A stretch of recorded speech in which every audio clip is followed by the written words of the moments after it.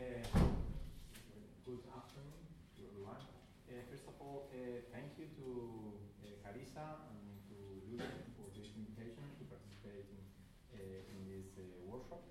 And our name is Andrés, and I'm Javier, also from the University of Valencia. And we are going to make a review about the Greene's dual process theory. So it's a complementary of the speech by Kahan you have heard before. Okay. Hello, my name is Andrés. Thank you to Gracia and Julian. I'm gonna make an introduction to the proposal that Greene makes.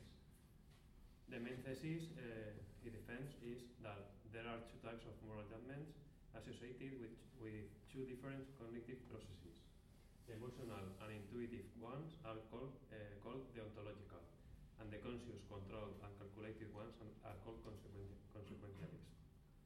The method is functional magnetic resonance imaging, using moral dilemmas as proofs. This one is the trolley speech dilemma that Kahane talked about it. The dilemma makes the question: is it morally permissible to turn the trolley and thus prevent 5 deaths at the cost of 1? And the answer of most of the people say yes. Why? Because you solve the problem making a consequentialist calculus, Greene says. The kind of dilemma is impersonal, and the kind of moral judgment is consequentialist. The process is conscious and controlled calculation process, and the brain areas involved are dorsolateral prefrontal cortex. The other dilemma is the footbridge dilemma, and the question is: the only way to save 5 people is to push a man off the footbridge and into the path of the trolley. Is that morally permissible? The answer of most of the people is no. Why? Greene defends that you feel emotionally implicated in the problem because you have to kill the fat man. The kind of dilemma is personal, and the kind of moral judgment is deontological. And the process implicated is emotional process. The brain areas involved are amygdala, ventromedial prefrontal cortex, and medial prefrontal cortex.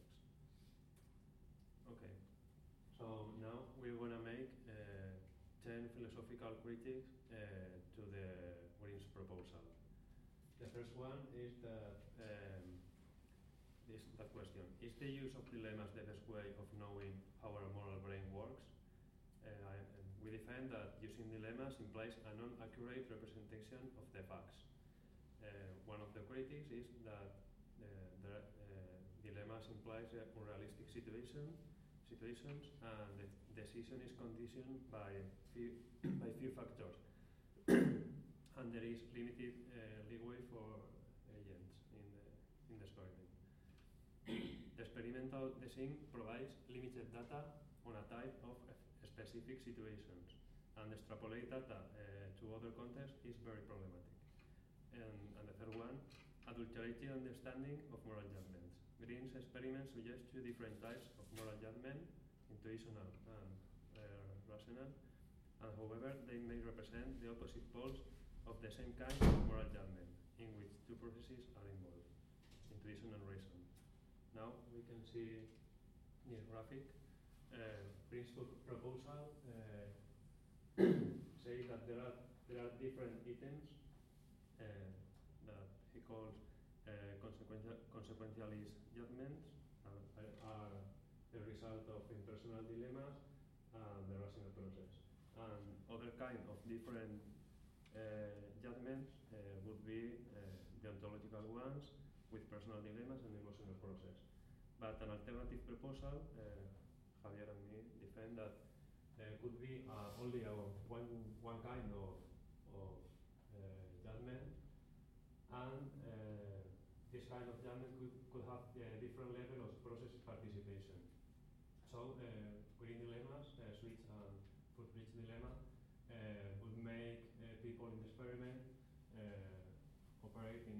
this pole or in the other, but could be dilemmas that make you think in middle point.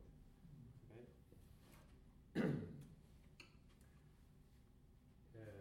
With that created, we have another very similar. Can the mind be divided into emotional processes and rational processes? Is this division not too simplistic? Is the ontological moral judgment identified exclusively with emotional processes? Do consequentialist moral judgment not introduce any emotional aspects? So, if we come back here, we can answer the question. We think is very simplistic. The Greene proposal about moral judgment. The third critique is this question: are consequentialist moral judgments really less intuitive? I read. Authors such as Kant have criticized that the ontological moral judgments are considered less intuitive than consequentialist ones, and have presented some dilemmas such as the white lie, where the most intuitive one is the utilitarian judgment and not the deontological one. How can the fact that in the dilemma of white lie and sophist choice the time spent on the utilitarian response is less than the time spent on the ontological judgments be explained? This critique is from Cavalli. And the answer is that Greene misunderstands two factors in moral judgment that are quite independent: the content of moral judgment, the ontologist versus utilitarian, and the fact of being intuitive or counterintuitive. The fourth one, are consequentialist moral judgments reduced to mathematical calculation? If the consequentialist cognitive process is a pure mathematical calculation, why should it be considered as a moral judgment? Does utilitarianism not imply a moral notion of goodness or badness? Is this kind of moral goodness not linked to any kind of moral feeling or intuition? And now Javier is going to continue. So the fifth critique should be asked in form: why identify the practical rationality with its pragmatic use? For instance, Habermas, in a well-known article in 91, say that there is different uses of practical reason, not only the pragmatic one, but also the moral and ethical use of practical reason. The first one is related to the evaluation about the best ends, so the ethical one is related to the evaluation about the best ends in human life, and not only with the best means, but it's also in Aristotelian meaning, different between ability and affordances. And the moral use is related to an impartial moral point of view according to that Kantian moral philosophy. Well, our sixth philosophical critique to Greene would be: what does moral judgment really mean? So that concept of judgment, moral judgment, is for me quite confusing. Greene doesn't clarify the concept of moral judgment. Traditionally, moral judgment can mean at least two different things. On the one hand, the human ability to make moral judgments, in German, die Urteilskraft, and on the other hand, the specific moral statements such as killing is bad, in German, das Urteil. Well, that's a good question as well. The seventh: does neuroscience lead to naturalized deontologism? Also the difficult it is to translate, so to what understand under the word naturalize, what kind of naturalization there is. Greene reduced, from our point of view, the philosophical deontologism to a sort of rationalization incapable of normative force and only dependent of irrational elements, according to Hyde, as Pedro has explained before. is in social intuitionism, reduce everything to intuition, the core of the response, more response that. But it's really only a rationalization. There is not rationing. That's the use of ration. Well, here there's an interesting text by Kant, Kritik der praktischen Vernunft,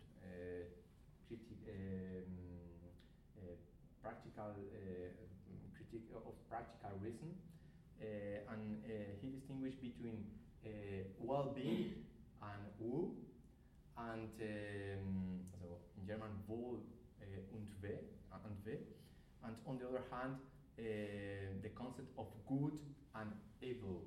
Also, Guten und Bösen is not the same. The first is the psychological level, and the second one is the moral level. Can distinguish those levels. Well, explain that.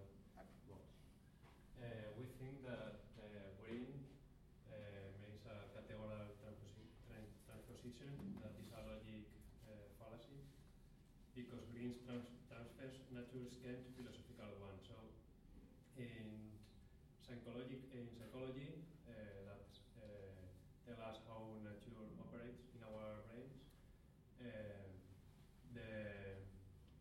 the sequence when we make a conscious and controlled process is reason and judgment. Okay, but in ethics we can justify a judgment in both sequence, reason and judgment, or if you have a judgment because of intuition, but you have good reasons, you can justify that the judgment is morally founded. So when Greene says that only the reason judgment sequence is the good one, he pretends to defend utilitarianism, but not the ontology. So he criticizes the ontologism because of this categorical transposition, so it's a logic mistake. So we cannot say that the ontologism is wrong because of a natural explanation. Well, we have 5 minutes less. Caris, 5 minutes less. Okay. Okay. Our eighth critic is whether neuroscience normative relevant is, if it's relevant or not. Neuroscience allows us to know what mechanisms of our brain are activated when we react in one way or another. However, this doesn't help in determining what should morally be worth or not. That's our point of view.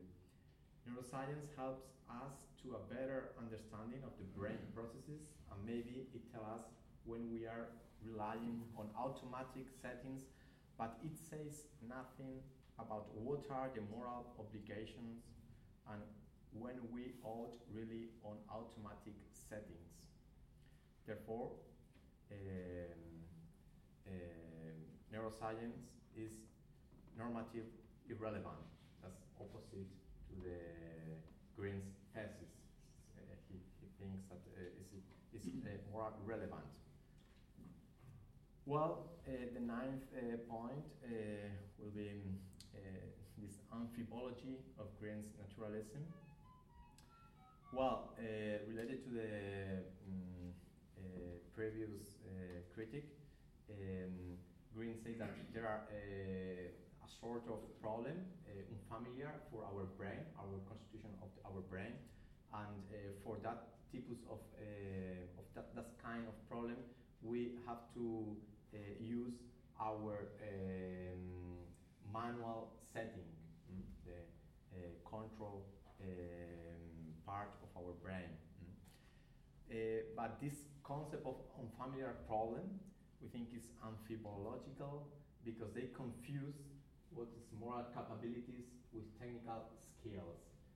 In that sense, Greene doesn't offer a clear enough criteria for determining when we should trust on our automatic settings and when on the manual mode. Moral issues cannot be assimilated to uses of technical skills. And the last one, the inconsistencies in Greene's deep pragmatism. That's the way of utilitarianism he defends in Moral Tribes in his last book. Well, we think that there is an inconsistency between Greene's shared values argument and Greene's unreliable intuitions argument. That's a critic who make Willenberg in a comment on that Greene's book. And the first type of argument is that Greene says that we shouldn't aim for a meta-morality that is true, and we have to search the shared values. So the shared values argument is not aimed at establishing the truth of utilitarianism, rather it is aimed at establishing the utilitarianism is uniquely suited to serve as our meta-morality. And the second argument to defend this deep pragmatism is that Greene considers that our anti-utilitarian intuitions can fail us because they can be oversensitive or undersensitive. They are sensitive to distinctions that are not morally relevant or insensitive to distinctions that are morally relevant. That's the reason, because they are not, we cannot trust on them. By saying that, Greene is presupposing that there is a moral truth, so opposite to the first argument, from which the anti-utilitarian intuition led us away. However, does Greene not consider himself agnostic about the moral truth, according to the first argument? There are inconsistency from our point of view or from Willenberg's point of view. Well, that is, I think, it's time, 20 minutes. That's some of the papers our work is based on. Thank you very much.